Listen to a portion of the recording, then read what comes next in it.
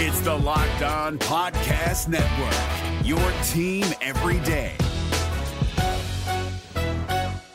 Kyle Krabs here, host of Locked On NFL Scouting. Join Joe Marino and me every day as we provide position-by-position analysis of the upcoming NFL Draft.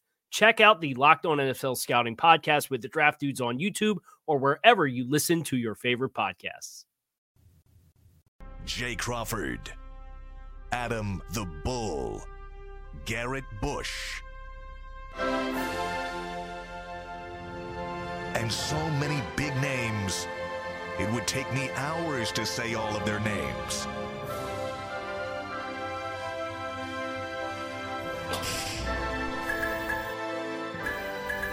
The ultimate Cleveland sports show.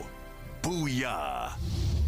Hey, it's Tuesday! Welcome to the Ultimate Cleveland Sports Show. Mike Polk's in the middle chair. I love listening to you guys rush and get sports talk in before we start the sports show. You're like, hey, why did they take the knee there? They should go, oh, hey, welcome to the show, everybody. We're talking about the end of that Eagles Commanders game last night. People might like to hear your thoughts on that as opposed to rushing through it while the open is running. Taylor Hinchke taking the knee at the end was a smart move, but I hope the league addresses that. Yeah, because he waited till the last second until the defensive player had made his lurch. Then he drops the knee. Well, what are you supposed to do? He found a loophole. It's like I think it is a loophole. It is. It's like playing when you was playing younger, when you were kids playing red light, green light. Yes. You're like red light, green light, red light. Now, what do you mean? Yeah, you can't. You can't just speed that up. And Kenny Pickett, you remember the play that he made when he was playing at Pitt, where he faked the slide, but never touched? That was one of the. That's like the slide into second base that Roberto Alomar made so popular, where he would go head first and he would pull his left arm away. Right. Yep. And that was the target, and they'd swipe at it, and it was gone, and he'd tag it with his right arm. Yeah. It's brilliant. It is, but it's also infuriating, and it's like, that probably shouldn't be happening. Right. Didn't they change that for Dan Marino, too, the famous fake spike? Fake spike. And then throw up top. And, Yeah. And I think they changed the rule where you can't. I want to say you can't fake a spike and then do some Yeah, other they did bullshit. make some amendment to that I don't know what spike it is. rule. I like when Will Chamberlain was in the NBA and they just kept changing rules like as the game was going on. They're just like, he can't do that either. No, you can't do that. Exactly Nobody's right. allowed to do that anymore You can't either. camp in the lane. No dunking. No, don't do that. That's not fair. Bulls at home. Bull, did you see the play we're talking about that ended the game last night? I did, guys. And What do you think of that? Yeah, it's tricky. Based on the current rules, I think the referee got it right. But I think they are going to need to adjust. It's just like they did. You brought up the Kenny Pickett thing. They changed the rule in college. I don't even know if he did that on purpose. Are we certain that he... last night or Kenny Pickett? No, the Kenny Pickett thing. Yeah, no, I'm pretty sure he did it on purpose. He admitted to doing it on purpose. Yeah, it's something that he did. Okay, I couldn't Bull, remember it's that. something that you have to practice a lot. Yeah. Because your natural inclination when you slide is to go all the way down. Yep. You have Right. to practice that. He did like a where ballet move. It really is a It ballet was. move. It's very tricky. But they changed the rule in college over did. that. Yeah, so they you did. can't do that, and they may adjust in the NFL. But, guys, I think yesterday showed what I've been screaming and yelling about all along, is that the NFL, unlike the snooze fest that is college football, in the NFL, every week is unpredictable. And this idea that the Browns, more than any other team, are high and low, every team or most teams are high and low. And we see it every week with games that we're like shocked that a team won. And we shouldn't be, because it's the NFL. We're all going to pick, I'm sure we're all going to pick the Bills to beat the Browns this week. What? And the Bills Don't speak for me. Well, okay, maybe not Mike, because I know Mike is Mr. Optimism. Have you guys seen the when it weather comes to the Browns. forecast for Buffalo, by the way? it's going to be bad. It's a big snowstorm. And irrelevant. Yeah, cold and snow. You know what I was thinking about? But the reality is, guys, let me just finish, G, real Okay, quick. go ahead. The reality is that even though we all think the Bills are going to win, and even though the Bills probably will win, it's only an 8-point spread on the road. I mean, it's not like that's crazy number. It's The jumped to Browns 10. could still win. What's that? I saw 10 this morning. I saw 8.5 this morning. But the point Bull, is, that is a even big if spread. That's a big spread in the NFL. for the NFL, it's big. That's but big. It shouldn't. If the Browns win the game, it's an upset. But it's not like the most shocking thing that's ever happened, because 8-point favorites lose all the time. Yeah. I was thinking, Bull. You were saying that, and I went home And I was just thinking about a lot what you had to say yesterday, and a lot of it was really sinking in for me. I was like, yeah, you know what? The Browns, maybe they do have this up and down thing going on with the rest of the league. Like, I was just thinking, maybe we're not as stake-bitten as I once thought. And then I was just sitting there and was like, ha! I lied to myself. They're trash. I know, because you know what I thought you were going with that? You said earlier this year that Browns fans have a weekly cycle. On Sunday morning, we're as jazzed as we can be, and we've convinced ourselves they are going to beat whoever they're playing. Yep. And then by Sunday afternoon, we're like, nope, they're trash, just like I thought. And then Monday, it's like the 7 stages of denial or of acceptance or whatever that is. You go through them day by day, and I thought you were already starting to lean towards, maybe we got a shot. We're already convincing ourselves that a weather report about Buffalo might have some relevance on this game, as if it's just as if they play that might if they're from Los Angeles. They're from Buffalo. Can I say one thing that terrifies me about the forecast? Yeah. Please.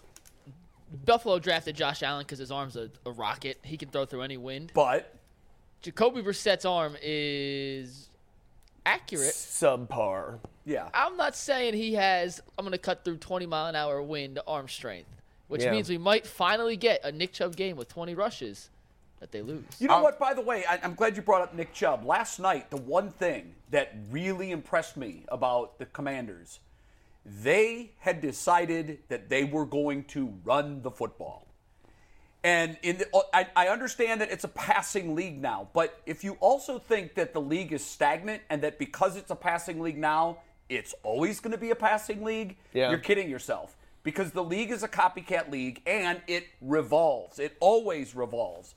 And what I learned from watching Philadelphia last night and Washington knew their best chance to win it was to shorten the game. Yep. I don't know if you can look this up. I think they had 43 rushing attempts. 45. 45 rushing attempts. And, they've got an okay running game. It's not the Browns' running game. But what they decided to do was, we're just going to stick with it. We're going to keep running. And they weren't averaging huge numbers per carry like the Browns do. But what they did was they had long, clock-chewing drives.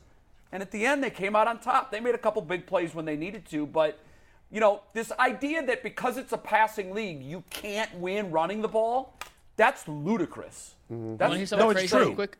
It would be ludicrous if it weren't true, true, but it's true. You can't consistently win when it matters just being a run-first team. We've seen it in recent years. I also don't think Washington had a lot lot of options right there, did they? Washington. No, not with their quarterback, who, by the way, was a game manager. He played well. That formula was what the Browns should have gone into this season saying that's what we're going to do. We're going to throw it 25, 28 times. We're going to run it the bulk. We're going to be a heavy 60-40 run team. And with the run game that we have, Bull, you've said it.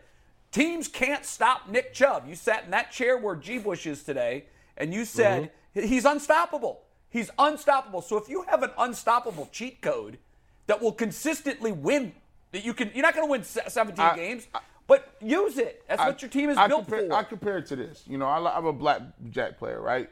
And when you play the optimum way to play blackjack, it'll tell you against certain cards that the dealer has, you are supposed to hit on, say, 14. But that's very squeamish. It's hard to get a novice player to play optimally by the rules that you should. And it will kill you if he's next to you at the table. Yes, and because you're going to get the bus card. Yes, you are. So you're trying to, everybody at the table is trying to play optimally. So sometimes it's hard for you to stand on a 14 because it's medium. You're like, hold on.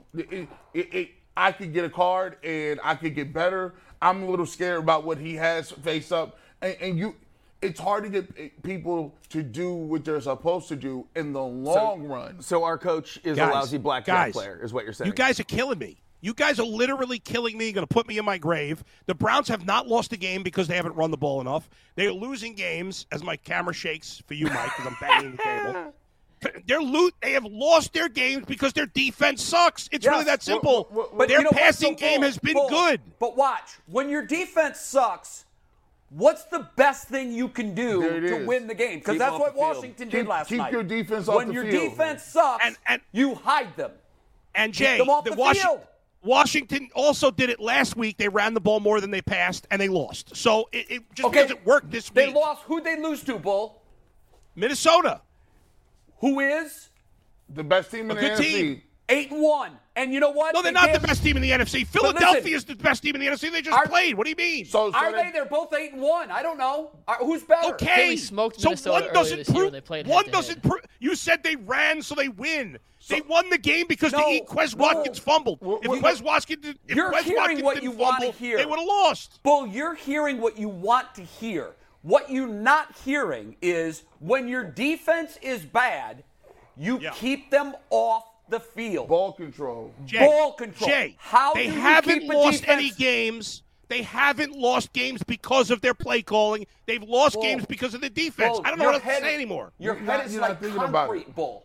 G. Bush, let me talk to you because I think you understand what I'm saying. Okay, just ignore me. Go ahead. If your weakness, I'm trying to talk to you, but you're not hearing what I'm saying. I can't get a word in. You're translating. I am hearing you. You guys keep talking about some arbitrary number of 20 running carries. It's so stupid. Who brought that up? Who brought that up today? I haven't brought that up. Bull, G. Bush, let me talk to you. If you have a weakness, and we've definitely recognized what our weakness is, what is it? Our defense is terrible. Okay, so what you would love to do, what was the time of possession skew last night? Let me pull it up. I got it right here. Why don't you know that off the top of your head, Mikey? What kind of a producer are you? Here's the number that matters. There's two. They ran the ball 49 times yesterday for 152 yards, a 3.1 average yards per carry. Terrible. Awful. 3.1 is terrible. And time of possession was 40 minutes and 24 seconds for Washington. And 19 minutes, 36 seconds. And I rest my case. So they also forced 3 turnovers, which is the one thing. I know they did. They forced 3 turnovers. I mean, guys, they didn't win that game because they ran the ball. Give me a break. Forget for a second. Yes, when you're on offense and you have the time of possession and it's 40-19, that means you are dominating. You're moving the chains. They don't have an opportunity with Jalen Hurts and Miles Sanders to expose your A.J. defense. Brown to run up and down the field and score points. They're not getting the ball back. Right. They're getting 12 plays. Jalen Hurts comes out. If he doesn't get a first down, guess what? You're like, oh, my goodness, it's going right back to these dudes running the ball. And at one point, they had a 3-play, 27-second possession.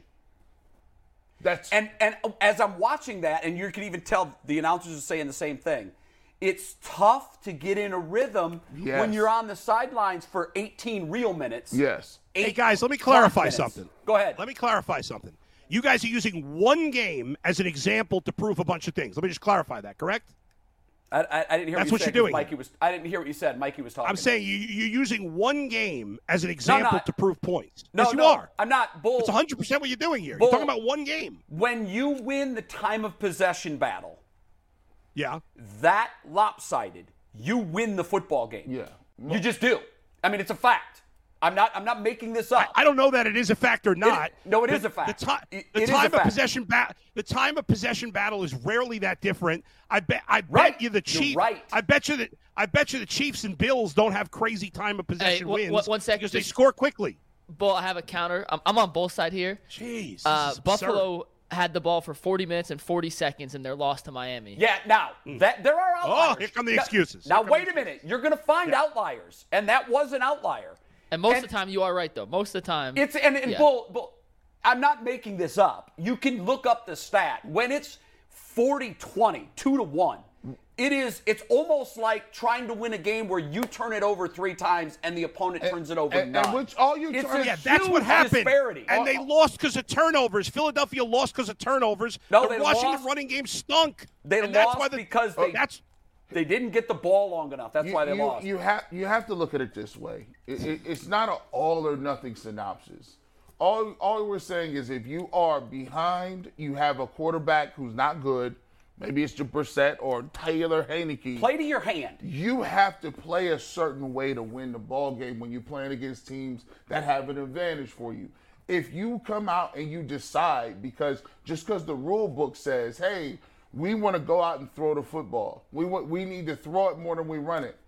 If you look at your individual circumstances and standards, you be wise to play a certain way because that gives you the best opportunity to win a football game. That's all he said. In simple terms, when you look at your now you know what you are. You know about the 6 or 8 week mark of the season.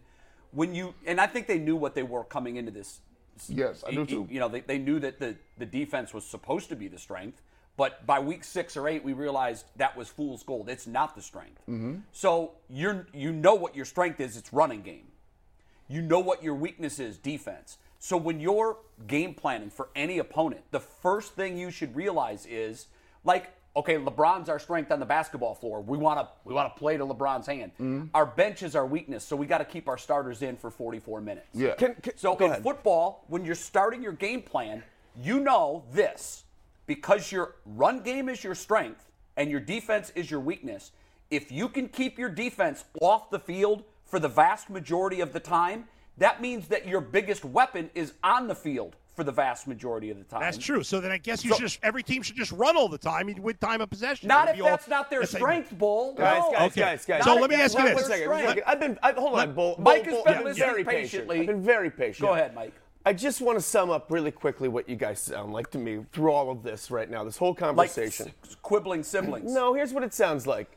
To me, trying to pinpoint what's wrong with the Browns and talk about whether it's time of possession or whether it's the defense or whether we're not running enough or whatnot, it sounds like when the Titanic hit the iceberg, it'd be like if you guys were all of the crewmen huddled in a room with like charts and talking about what went wrong while the ship is going down.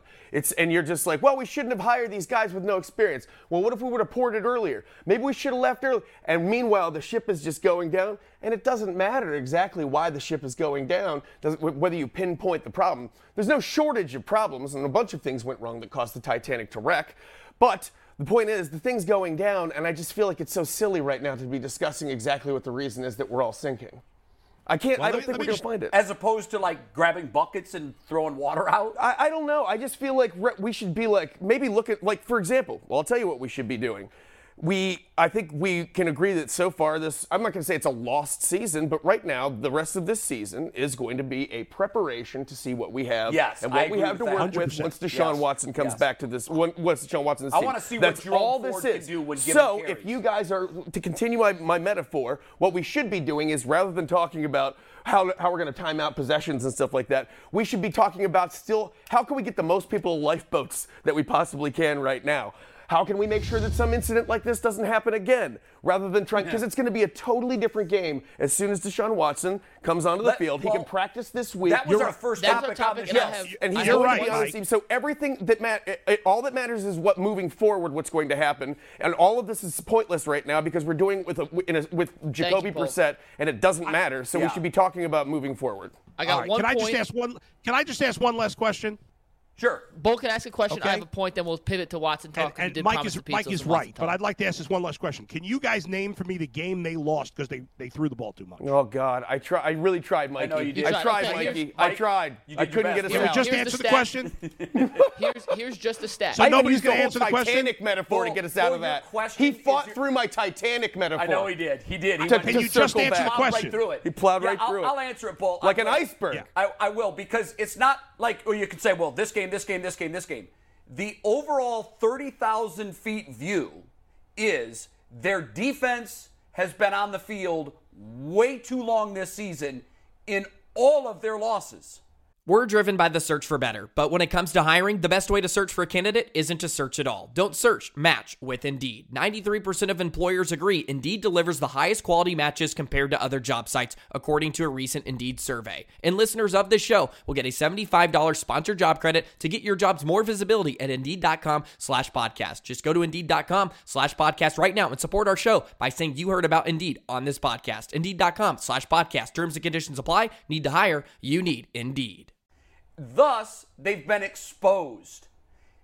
What I'm saying is, instead of individual Atlanta, this one, that one, what I'm saying is, you knew what you were coming into the season.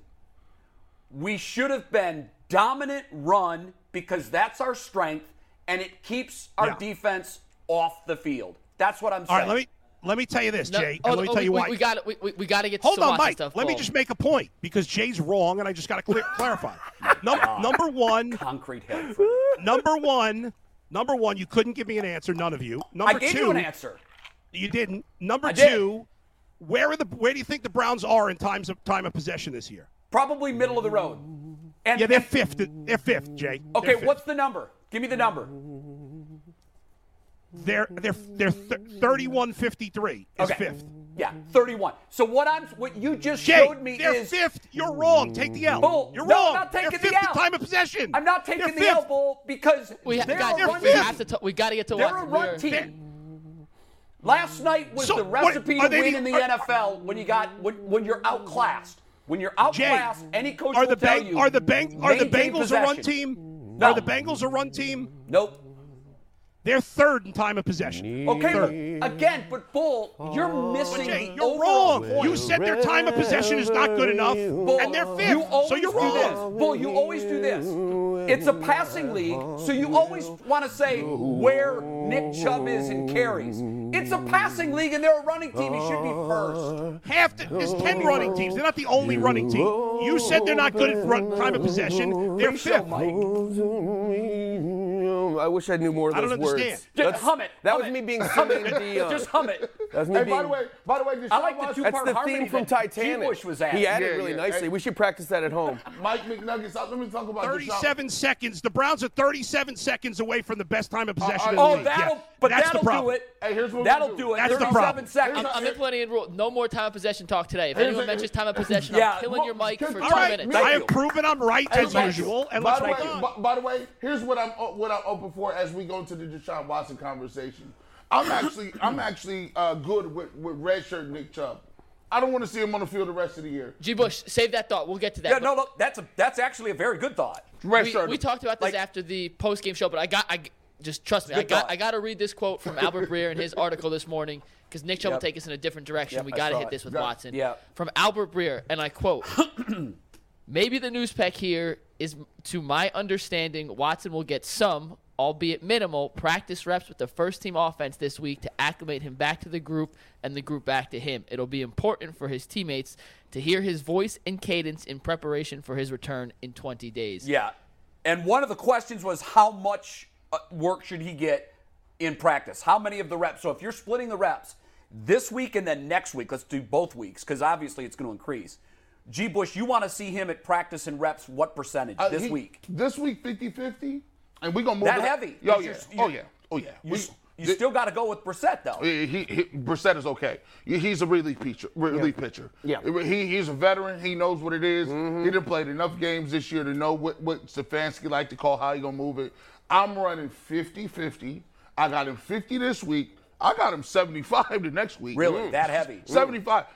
Because they have no shot to beat Buffalo. Zero. So they can run 100% with Brissett. Nothing's going to happen.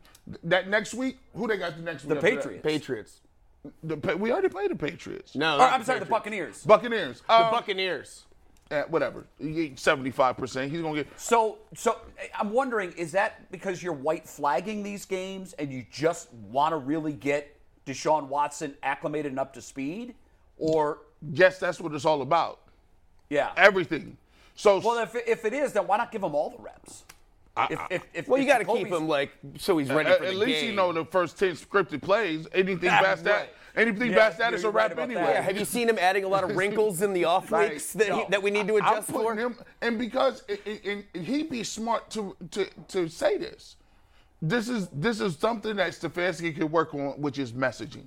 Hey, look, we got a guy who we planned to have earlier. He's out 11 games. He has not played in 2 years. We need to first get him acclimated and up to speed of the game speed of the NFL. 2, the worst thing that can happen for the Cleveland Browns is if he's not prepared, he goes out there and gets hurt against the Texans. Because I've been thinking about that for a long period of time. I mean, that would be the worst thing for sure. The second worst thing would be if he goes out there and plays horribly. Yeah. Like just absolutely, who is this guy? Yeah. I think people might have to be prepared for that. That's the thing. I think that we could really see that, and I think, of course, Cleveland will just go insane. Oh my God. I mean, can you imagine? To have sold, in a lot of people's minds, people will see that as we sold our souls and compromised our future for this, and we didn't even get the payoff. And you might have. It's like if you sold your soul at the crossroads to learn to play guitar, and then you got the guitar and you were terrible. And you were just like, and I don't have my soul, and I'm bad at the guitar?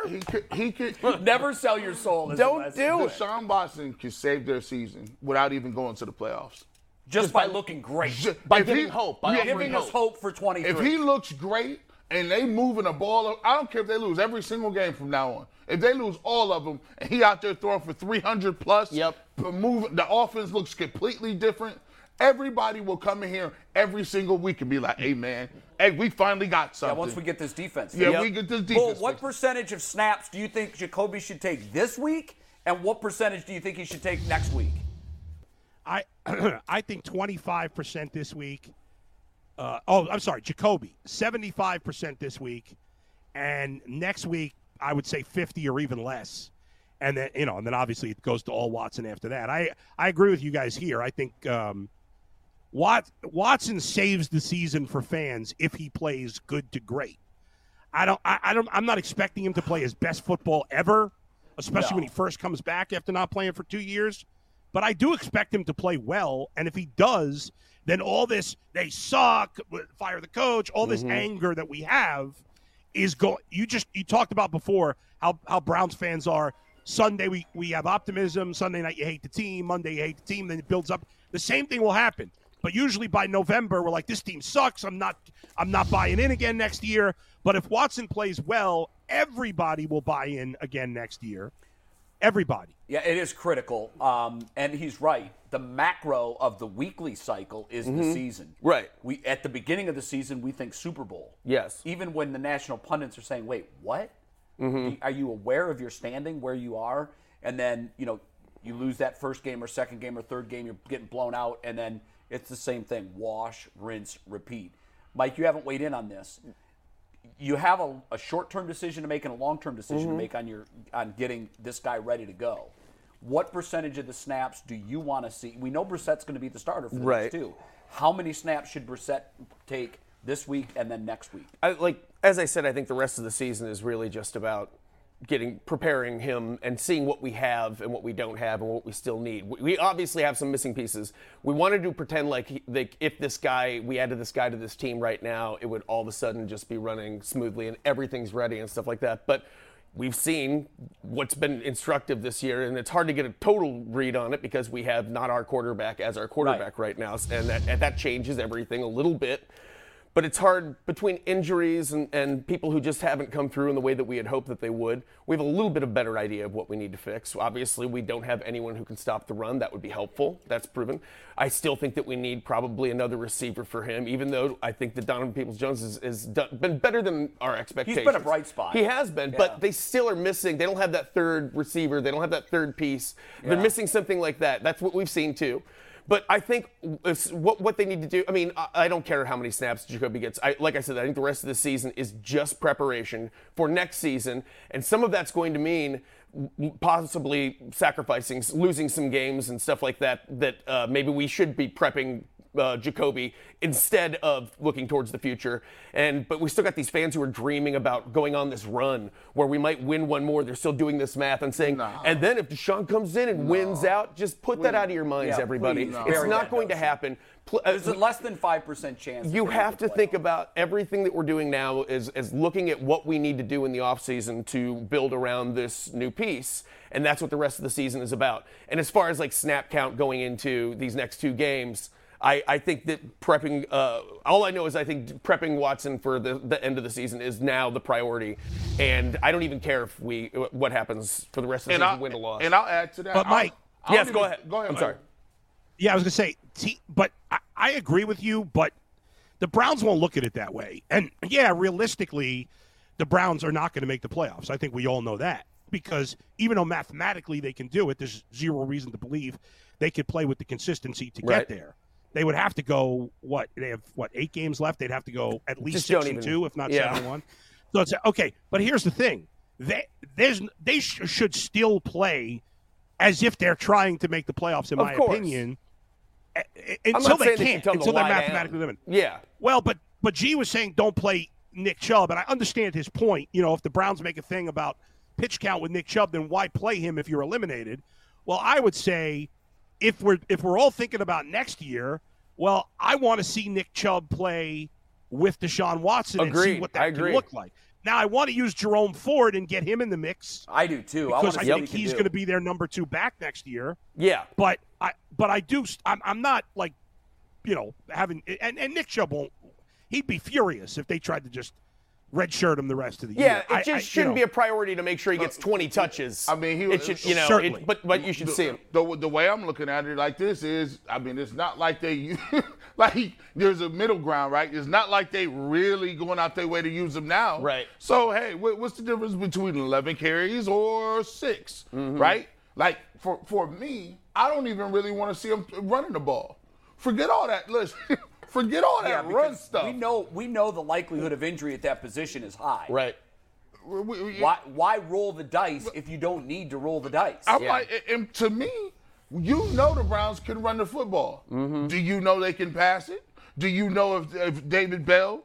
Now you get an opportunity to really look at your receivers, right? What is Schwartz? What is Bell? Yeah. What are some of these other guys? What is Jerome Woods? Ford? I want it to be the Dearness Johnson show right now. You know what? There's a lot of validity to that. I know it does seem like you're just waving the white flag and you're going to lose. But here's the flip side to that is normally if you're in that mode, tank, there's a payoff. Right. In the draft pick. Right. There is no payoff. No, it's just got to be the experience and to see what we learn. Yeah, what we learn. That's it. We have to just come to terms with that. Because we got to decide whether or not I'm with you, Paul. If I'm going to the grocery store, it don't do me no good to go leave the grocery store, come home and be like, man, I forgot to go ahead and check and get this lettuce. We need to know if we need a receiver and now. Like the stuff they did this year with the receivers and the defensive tackles, that can't happen anymore where you think you got some young guys that you're going to play, and then those young guys you got aren't worth a hill of beans. You need to know what you got before you get there so you can say, okay, free agency, I'm definitely getting a defensive tackle. I need to move on from this guy. But I need to know what you got at some of these positions. I know what Nick Chubb is. He's a monster. We'll see you next year, Nick. See you next year, buddy. I just love to use the term hill of beans. That was my favorite. That was straight from Dad. Yeah. Dad got that. You know what's nuts to me is that yeah, okay. I know they tried to trade him, but I just can't imagine that there wasn't a taker for Kareem Hunt. When you look at the guys, the running back, now obviously McCaffrey's the top of the hill. Yeah. And you knew he was going to get a haul. Well, you know who probably has the scoop on that, if I had to guess. I'll bet that'd be Miss Mary Kay, who's with us. Maybe probably. She knows. If anybody would, it would be her. Hall of Famer Mary Kay. Hall of Famer is right. Kay. Why we couldn't Mary Kay. Mary Kay, let me jump in because these guys Let are Adam yell at you really quickly. Nudniks here. These guys are Nudniks here. Now we're Nudniks. Hill of Beans, Nudniks. It's a real swear fest out here. Mary Kay, these guys keep complaining that Nick Chubb and Kareem Hunt don't get enough touches. Oh my gosh! Even though combined, they have more rushing attempts than any other backfield combo in the league. So what would you say? Are they not getting the ball enough? Now he's Are they not getting the ball enough, Mary Kay? You know what? There are certain games when it seems like they could get it more. You're a Nutnik. Welcome to the club. Of course, there are always going to be certain games, yeah. Right, but when you fall behind the way that they did in Miami, it just doesn't make sense to try to do that. You need some bigger plays. And also, when you take away the 33-yard touchdown run by Nick Chubb, that left him with 10 carries for only 30 yards. He only gained 30 aside from that touchdown run. Well, I don't want to take away that touchdown run. That was a touchdown run. No, I know. I'm just saying that down for down, they weren't possessing the ball. They weren't getting the chunk plays. They weren't getting what they hoped to get there. So, there are definitely some games where I wonder why they aren't getting it a little bit more. They have some analytics about that, I'm sure. They believe that there is a drop-off in Nick's performance once he gets to a certain point, and that's why they use Kareem and whatnot. But certainly there are games in which I think we can all look out there and say, hey, a little bit more Nick Chubb might be worth it here. Mary Kay, overall, do you know what the effort was to deal Kareem Hunt and why he's still he had 6 carries, I think, against Miami. And it just seems to me, as I'm looking at some of these other teams around the league, there are teams that still need that piece. And I thought that there would have been a decent trade market for him, but obviously there wasn't because here he is. there wasn't that much of a trade market for him. That's really the truth of the matter. I think everyone in Cleveland sort of thought that, teams would be clamoring to trade for Kareem Hunt, and that just really didn't happen like that. So it wasn't a situation where they just decided, no, there's no way we're trading him. We're hanging on to him, and we're just going to, give him the ball just a few times here or there. No, it just didn't materialize the way I think a lot of other people thought that it might, and that's why he's still here. Why do you think that is, Mary Kay? What do you think scared people off from that when, there were teams that were in need of help at running back, and he does have a history of success, and obviously he hasn't had as many touches here and as much of an opportunity to show it, but do you think that they saw something, or they worried about his injury history? Why do you think they wouldn't make the move? Well, any team giving up a draft pick right now, you're looking at renting the player for 9 or 10 games is all you're really doing. And if you're not going to be re-signing him long term, then you're not going to want to give up a draft pick for a player like that. And also running backs are, people don't really like to hear this, but they're sort of almost a dime a dozen. I mean, a team might be able to get as much out of Dearness Johnson, for their needs the rest of this year as they could out of Kareem Hunt. So I just don't think teams were willing to give up a draft pick, and then you have to add in all of the other off the field stuff that comes with it. Although the Browns, he's a hometown guy. They know what they have. They felt really comfortable with him, and they still do. But other teams, I'm sure, would have to think twice about taking on a player that comes with some off the field baggage. Okay, do the Browns have to reevaluate the way they look at certain positions? I look at two positions where I've heard it. I don't know if this is necessarily true because they're very vague at what they do. They don't let you know anything. But, I've heard that they don't really value linebackers. There's a linebacker out there that I didn't know who it was. I thought it was some dude from St. Ignatius. I don't know his name. It was like I thought it was Jason Trusnick. He was back. I didn't realize. Raven Trone. They're out there. My thing is. Oh, keep them coming, man. I can listen to these all day. There's some names for the past here. Now, between that and the defensive tackles, when you look at the PFF grades, I mean, they're in the 30s. Does Barry and DePodesta and Stefanski have to go back to the drawing board and say, hey, look, we're getting gashed in the run game. We need to really put some emphasis on these positions. Or do they think that it's just, if Deshaun comes back, they'll score enough points so you won't recognize that? Well, this team definitely has a philosophy on valuing certain positions over others. And certainly we have seen that defensive tackle and linebacker up the middle of the field aren't really necessarily the place where they spend a lot of money or put a lot of resources into getting sort of superstar-y kind of guys. But I would like to point some things out about this defense real quick, because I think a lot of people aren't looking at some of this stuff. And not that I'm making excuses, but there's been no continuity on this defense this season.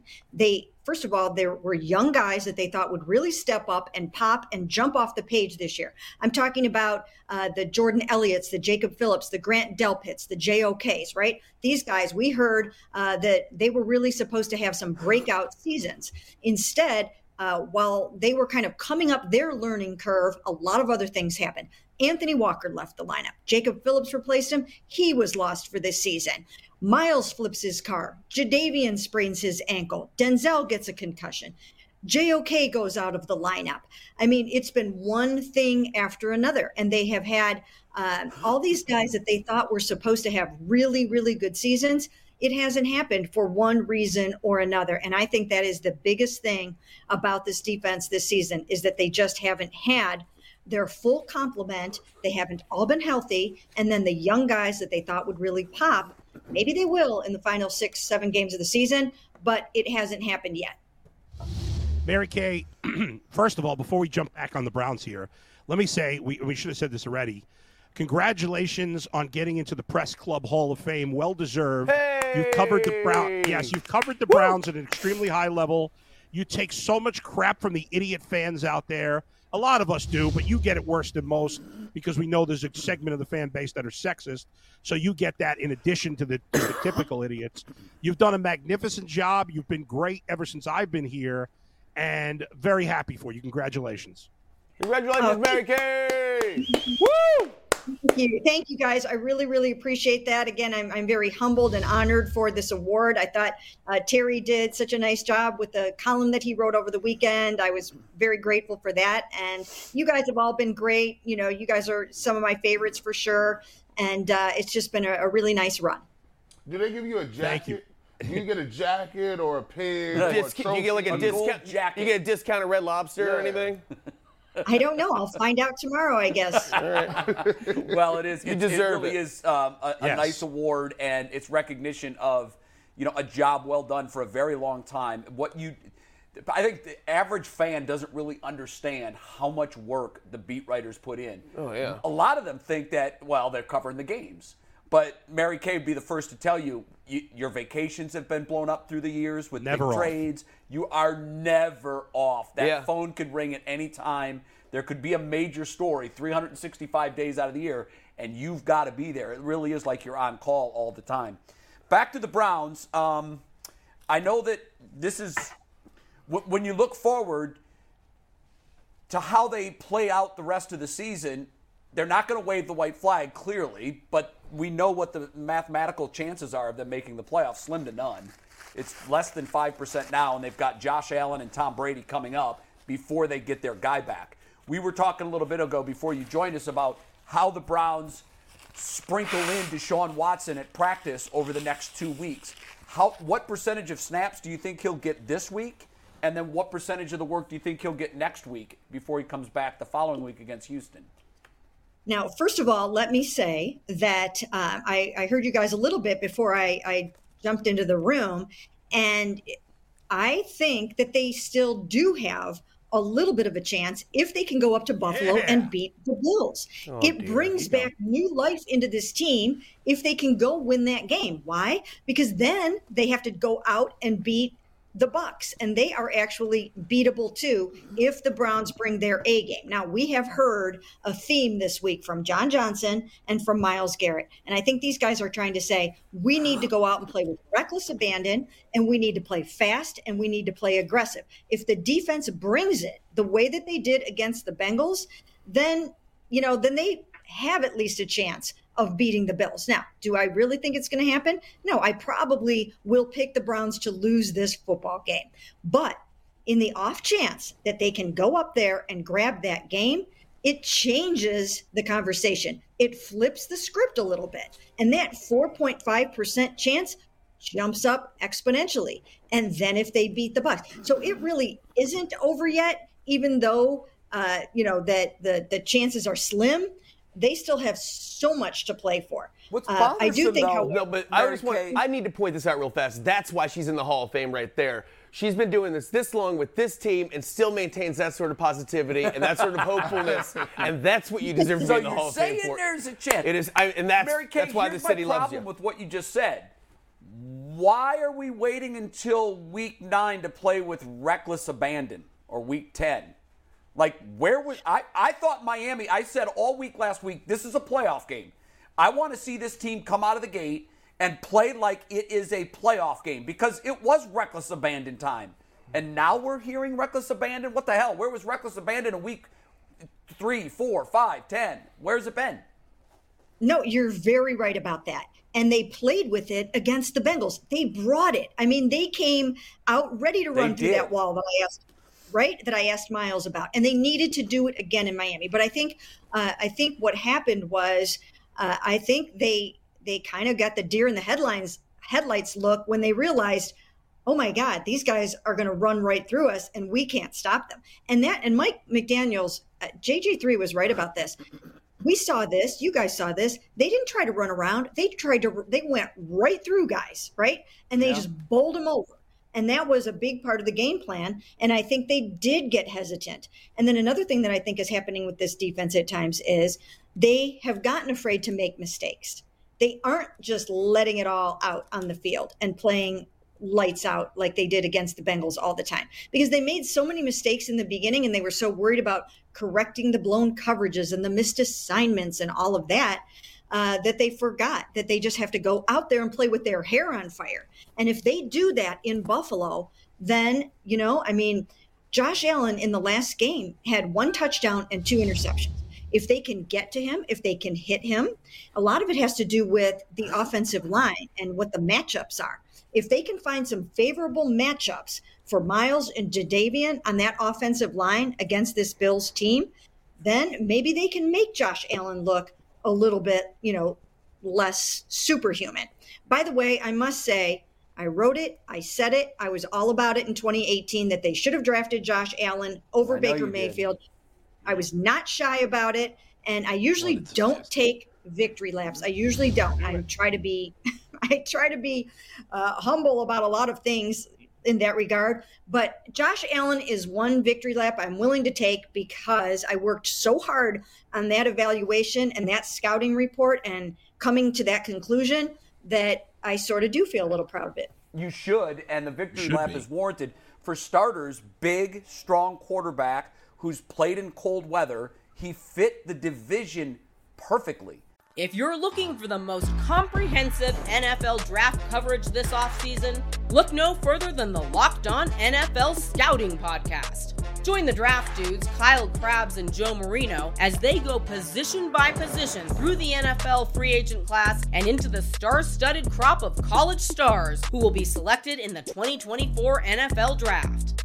If you want to know who your favorite NFL team should be adding to its roster, you need to check out Locked On NFL Scouting, available on YouTube and wherever you get your podcasts. Part of the Locked On Podcast Network, your team every day. And he was a prototypical AFC North quarterback, and, hindsight's 2020. We should have made a lot of different picks at where we used quarterbacks over the years. And Mary Kay, I'm going to take a victory lap on Joe Woods. When he let Chad Henne run up and down the field for 14 yards against Kansas City, I said, oh, no. He doesn't seize the moment. And I'll agree with you. If they can get the defense to play with their hair on fire, I think they have a decent chance. But here's the problem. I don't know if he's going to let them loose. There were times in the Miami game where I saw it and I said, well, if they're just going to run like that, they're going to need 3-4 guys at the line of scrimmage. We need to see the safeties in the box. We need to see more cover one. We need to see zero blitzes. But he's so worried about, I don't want Tyreek Hill and Jalen Waddle to get loose. I don't want Tyreek Hill. And then all the other receivers killed him, and they just ran right at him. And to me, sometimes he doesn't make those adjustments when he sees it in the middle of the game. Everybody saw it. It was evident. They didn't care about the Tyreek Hills and Jalen Waddles. They said, today we're going to do what we see a lot of teams like Atlanta do, and that's run straight at you. I just don't know why he doesn't meet that aggressiveness with aggressive calls. Well, they're going to have to do it on Sunday. You're very right about that. They have so much talent on this defense, and they have to bring out the beast in those guys. They have to get them, once again, ready to run through that wall and be super aggressive and use their speed. Even without JOK on the field, there are still guys that have speed, that can blitz, that can do all the things they need to do. Now, Miles and Jadeveon each only played 44 snaps in that game. And I know what they were trying to do. I asked Kevin Stefanski about it yesterday. They were trying to keep them fresh in the heat. But you know what?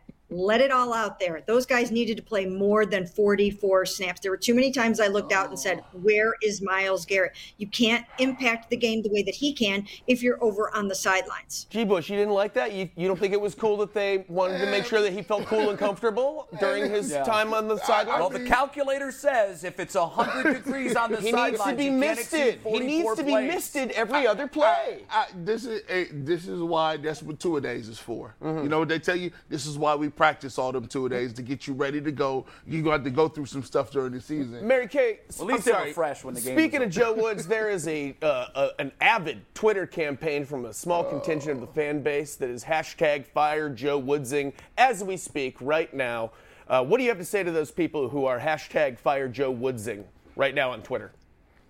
Well, I think if you look back to last season, everyone wanted Joe Woods gone as well. And then in the second half of the season, the defense really picked it up. So I don't think it's a fire Joe Woods situation. I think it's, hey, let's see what this football team can do when, once again, when Denzel's back, when everybody's out there. But I will say that I do think that he needs to call a much more aggressive game plan, and he needs to get these guys really feeling like they're not thinking and they're just playing really fast, really physically, and if they can do that, these next 2 weeks, beginning in Buffalo, it could look different. Can I ask you what the transition is going to look like in your mind from Brissett to Deshaun as far as like the team? How is that? It's got to be weird for all of a sudden a team to have to accept this other quarterback and transition like this. Is that going to be a smooth transition, or is that going to be strange? I think it'll be a smooth transition in large part because they worked so hard at it before he left for his suspension. And it feels like he was back so quickly, back in the building, back in meetings. And he built up a lot of relationship chips before he left. He banked a lot of reps with guys before he left.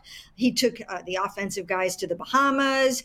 He made a lot of close friends. He and Jacoby are close. So I think it will be a pretty seamless transition. The thing that I think that everyone's going to have to be a little patient about is the fact that quarterback and play caller need to get to know each other. The play caller is going to have to figure out, what is Deshaun like on third down? When does he want an RPO? When does he want to run out of an RPO? Who does he like to throw the ball to on a fade in the end zone? Some of that takes a little bit of time, and you don't know what that is going to be until the first starts flying, when the lights are on. The other thing is, and I've said this all season long, I think they left themselves one Pro Bowl caliber receiver short this season. And I do really think that even though DPJ is playing incredibly well, and good for him, he's playing so well, but I think that, they still need one more guy in the Amari category when Deshaun gets back. And unfortunately for him, they don't have that. All right, Mary Kay, congratulations again. Keep up the great work, and thanks, as usual, for joining us on the Ultimate Cleveland Sports Show. Appreciate it. Sure. Thanks, guys. Everybody. Thank you. Whenever you can put the initials HOF in front of your name, after your name, that's a big deal. I use it all the time. I don't have the right to, but it does look cool. Your parents' Hall of Fame. Yeah, I am. So it is a Hall of Fame. It's true. So you're a Hall of Famer. There you go. Explain, I think. I wasn't here last week when we did it the first time. You weren't here last week when we introduced the segment. Before we do that, did you guys see the report about Watson and Brissett bonding? No. Well, there was this report that came out this morning on Twitter that the two met up every morning since Watson has been allowed to rejoin the team, and they shared Built Bars together. And that has combined their love and appreciation and respect for each other to an all-new level. Despite having $230 million guaranteed, Watson still uses promo code LOCKEDON15. You can't have enough money. So you cannot have enough money for Built Bars. They're that good. 20 grams of protein. He's going to be in impeccable shape when he comes back. I had 4 on the way here. Yeah. Delicious. He's still chewing them, but feel like $1 million. They're great. Impeccable. So great. Well, it gives you something to do. Yeah, it does. It keeps you completely active the whole ride. It's actually active calorie burning because you chew. Exactly. Nonstop chewing. I'm working out right now, just because it's still in my teeth. All right. Well, I think it was a segment we introduced last week, Jay. You weren't here, and it's pretty much a way to talk about some other things around the league based on things I think. Right. So the first thing, and Bo's back with us. Bo is going to enjoy this with us. I'm here. First thing I think about the NFL is, despite beating Buffalo on Sunday, the Vikings are still big fat frauds. I think that. Interesting. Wow. I mean, they made plays. They just you want to think that because Kirk Cousins is the quarterback and no one ever takes him seriously, that they are frauds. But my God, they just made plays one after another on offense and on defense. And I don't care what you just beat, I think, the odds-on favorite to win the AFC in their building. What stinks for him is it's only based on his history that people aren't excited about this team and about him right now. If he were a rookie quarterback that came out of nowhere and was performing like this and had this team performing at this level, we'd all be talking about this team like they were amazing. The Kirk Cousins baggage. He does, and unfortunately, he's going to end up like, look how far into the season we are, and we're still like, nah. And I get it, Nuggets, I really do. But he's got to win something before people are going to let him pass this. It took a miraculous one-handed 4th and 18 catch of the century by Justin Jefferson. Yeah. An unreal fumble on the goal line to recover a touchdown. And then it took Josh Allen to revert back to 2018 Josh Allen down there to win that game. But you got to give them credit. I give them credit. They did all that stuff. I give them credit. I still think they're frauds. I have zero confidence that they can win a Super Bowl. The reason why they're not – see, people don't be understanding about football, right?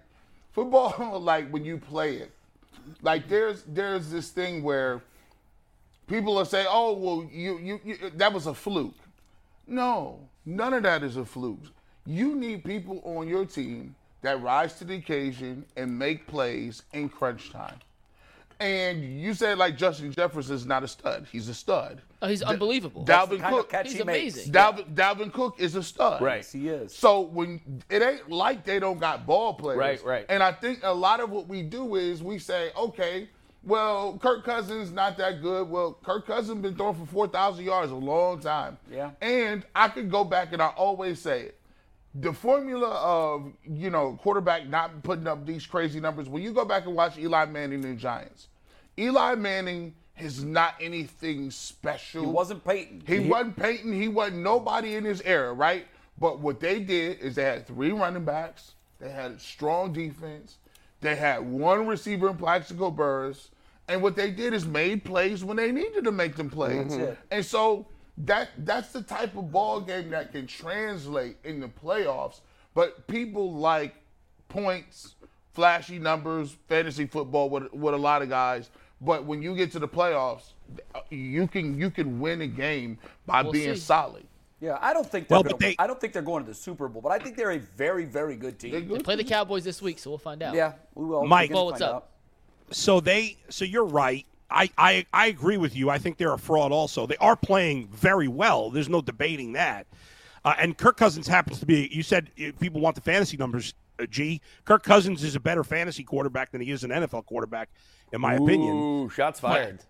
I say he goes for 4,000 every year. He does. Yeah, but he's not as good as Eli Manning. I mean, he's not going to the Hall of Fame, but he's been in Minnesota 5 years. They've had Dalvin Cook there the whole time. They didn't have Jefferson the whole time, but before Jefferson they had Diggs. So they've always had, and they've had Thielen the whole time. So he's had this excellent talent around him.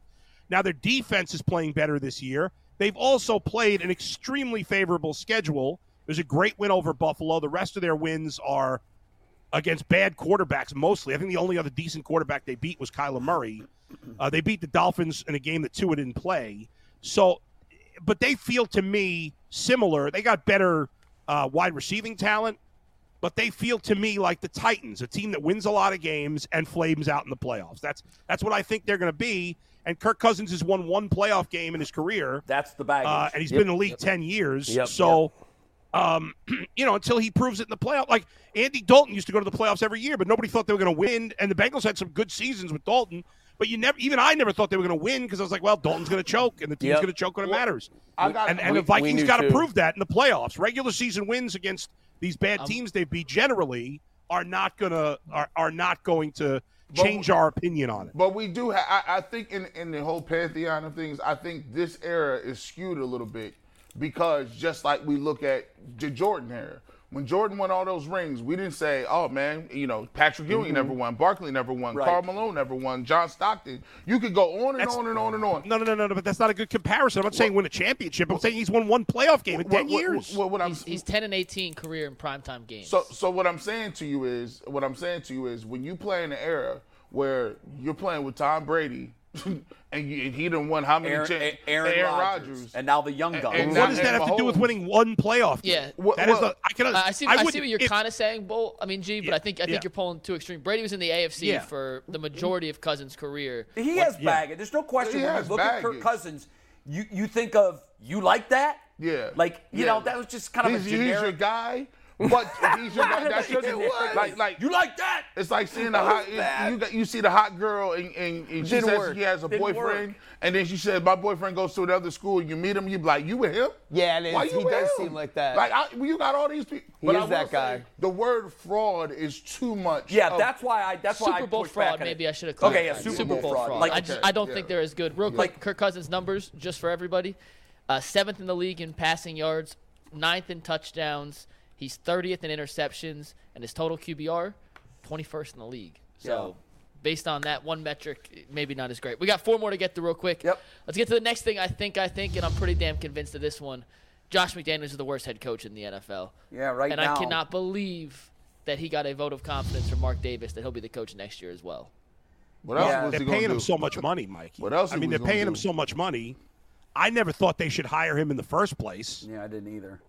You know, I don't know why he had to get a second around. chance. It was so bad the first time around. Now, and it seems like only certain guys get a second chance. He's one of them. It's been a disaster. I still wouldn't fire him. As bad as it's been, I wouldn't fire him. I think firing coach after 1 year is generally stupid.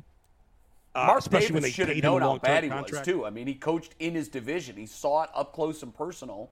And it's the same exact story. It is just years are so important though, Bull. That's the thing when you think like it seems like you're right, but what more do you need to see? Like you want to see another year of this? If you don't move on the second you realize you made a mistake, you're compounding the mistake. Yeah. And that's why and I don't know That's that Mark Davis clearly hasn't seen that it's the wrong move.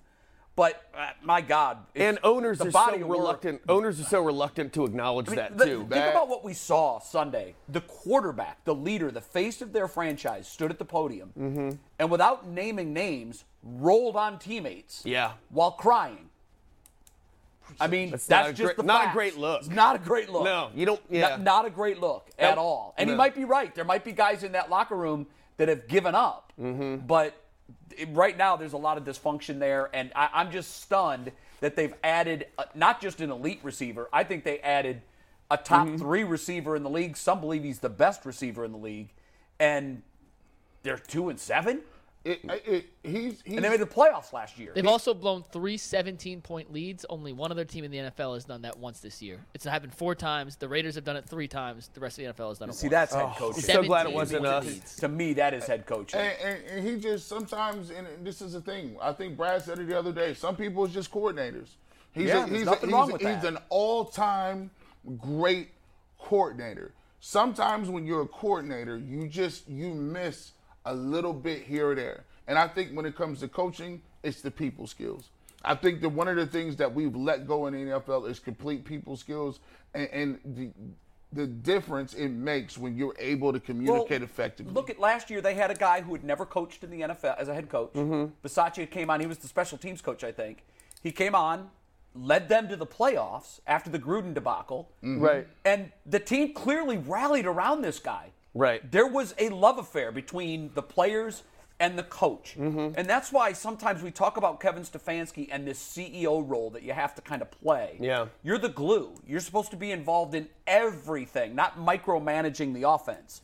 You're supposed to be involved in every facet, every relationship of the team.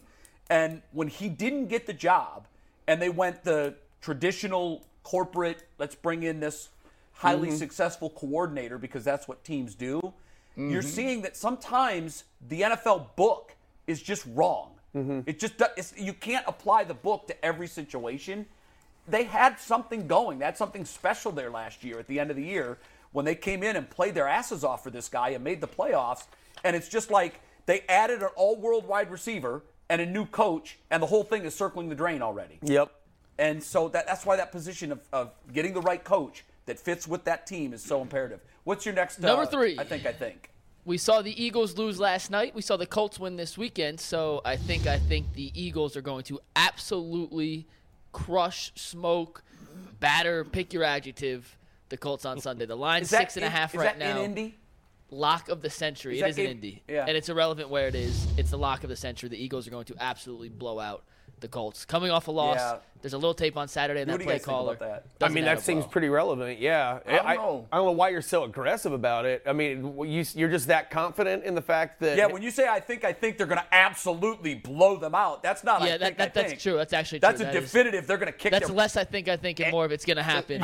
Yeah. And everybody thinks that, no? They're a huge favorite. No. They are. No. I don't agree with that. See, there's a couple things where this is a setup game. So one of the things that you watch that game. First of all, short week. Road game. The Eagles didn't run the ball well. They got the ball ran on them, and they had turnovers. So that means, and anytime I start to see you lining up and you're doing a bunch of like quarterback sneak stuff, and Jalen Hurts was doing that last game and he's successful with it, it tells me you need to do that because you can't do it another way. That's cute in the first half of the season, but I don't like to see that in November. I need to see you moving on all directions. And what's going to happen is now that they see that on tape, guess what Indianapolis is going to do? They're feeling good about themselves. They won a game. When everybody, did you see the post-game locker room? When everybody, it was awesome. Yeah. It was awesome, and what I talked about with Bisaccia last year with the Raiders. When he said, "Enjoy Monday off," because it's a victory. Victory Monday. There's no we'll see you Wednesday. That place went nuts. That players love that more than anything. Crazy. Now they might need the extra day to prepare for Philly, but there's something special going on with that bonding. And sometimes you can't explain the chemistry. And it's worth missing a practice day to foster that. And you're right. And now you're going to see coaching. Do you have your team in Philadelphia able to be motivated and go out and play angry, mad, and get back on track? Yeah. And if you're a coach on the other side, can you bottle that energy? Can you get that synergy to work and get guys believing? Because guess what? They're going to be playing more invigorated than they did. If you're hurt, you don't feel it this week because you got to win. Everybody was talking crazy about you, and look what you did. Yeah. I think this sets up for a much closer game than meets Trap the eye. game, you think? Yeah, meets the eye. Not a chance. All right. Guys, I think the Eagles are going to win by 20. Thanks, Bull. I think the Browns hired Freddie Kitchens because of the momentum from the year before, and it didn't work. Sometimes it does, sometimes it doesn't. You never know. Just because Bisaccia had momentum last year doesn't mean he would have this year. That we'll never know. But I will say this about the Jeff Saturday hiring, as I've thought about it more over the last 24 hours, and I thought about Bill Cowher crushing him. Didn't Bill Cowher do the same thing? Pretty much. Bill Cowher left the right. field and went straight to the highest level of NFL analyst. He didn't go call Division III college games. Right, first. that should have been a slap in the face to all broadcasters who've been working their entire careers to get in that seat. And now Bill Cowher, Walt, I was really disappointed in Bill in that. Yeah, you should have been. Yeah. I think you guys are it's still tense between you because of that, right? Yeah, I won't speak to him over it. Yep. We're done. Well, we're clearly done. I'm taking that stand. Sometimes you gotta let it go. Two more real quick. I like Bill other than that. I know. This one might be the one you guys disagree with the most, but I think this is Sean McVay's last year with the Rams. Wow. He's either going to retire, go to the booth. He almost went to Amazon this offseason. I like how he looks like your older brother in this. He does. He kind of does. He could be a Lucas. Yeah, he could totally. Or I could be a McVay if he wants to give me some of his Amazon money. Or he could be a McNuggets. Like he's way too intense with you as an older brother. Gives you noogies all the time, stuff like that. So in other words, John Gruden. It would be sort of like the John Gruden path. Isn't he still one of maybe the youngest? I think he's the second youngest coach now. I can't. The Rams see have him. no picks coming up. I know. It's an old team. I don't think he wants to go through a rebuild in Los Angeles with that team. He got offered $1 bajillion to go to Amazon this offseason. He turned it down because he wanted to come back with Stafford. To do what? But he's won a Super Bowl ring, and I think it wouldn't shock me if he just walks away. He'll coach again at some point, but it won't be with the Rams after this year. I just feel like there are a lot of creative ways to improve a team in the NFL, and I know that you're right. What he's up against, it can't look like a very appealing seat, but it's just I think that that's logically might make sense, but I think when you're coaching the NFL, I don't think you can see that maybe you can only see the potential to how you can turn this team around by just making the right moves, and you don't concern yourself as much. That'd be my guess. It just goes to show how tough it is to really stay on top. Now I know that they rented some players. They got an older, experienced quarterback that finally put them over the top, and now Cooper Kupp, that thing, is, by the way, Cooper Kupp good. Surgery on his ankle will go on the IR. G. Bush, rest in peace to your. That's tough. That's a tough blow. The Rams are done. Well, hold on. But their fall from grace was quick and hard. Hold on. I got. What you mean? I'm the waiver wire king. What you mean? Mm-hmm. By the way, there's not a lot there. You're not finding a Cooper Kupp. There's not. And there's not even a lot of good wide receivers out there. By the way, here's the thing. Y'all taking too much in here. These coaches ain't fooling nobody. What do you mean? Like, I know what you are. You can't fool me. That's like everybody in here. If they told us to go home today, that's like y'all gonna be like, well, I'm just going to ride off in the sunset. No, the hell you ain't. You're going to be on the internet. Yeah. You're going to have a podcast. Mm-hmm. You're going to do something with a buddy somewhere. Or you just going to sit around and talk about sports all day. Yeah, you got a beast in you. You are who you are. Yep. That's it. Yeah. McVay will leave for maybe a year. But if you think you're going to be with Amazon or you want to do some philanthropy work, stop it. Mm-hmm. Hey. I didn't say that. I said 1 year. He's going to take a year off, then he'll find a new job. No, I think McNugget's statement was, and it's not really outlandish, is that this will be his last year with the Rams. Yeah, hold on. Now, how many years what's his contract? Well, he just signed an extension this offseason. Well, I'm keeping his rights. He ain't going nowhere. Mm-hmm. Yeah, retire away. Well, they can't. They could stop him from going to another team, guys, but not. Yes, they could. He signed an extension through 2026. Oh, it's a wrap. I got my years. You're not going anywhere. You're going to be right like your boy Sean Payton. Hey, Prime members, you can listen to this Locked On podcast ad-free on Amazon Music. Download the Amazon Music app today.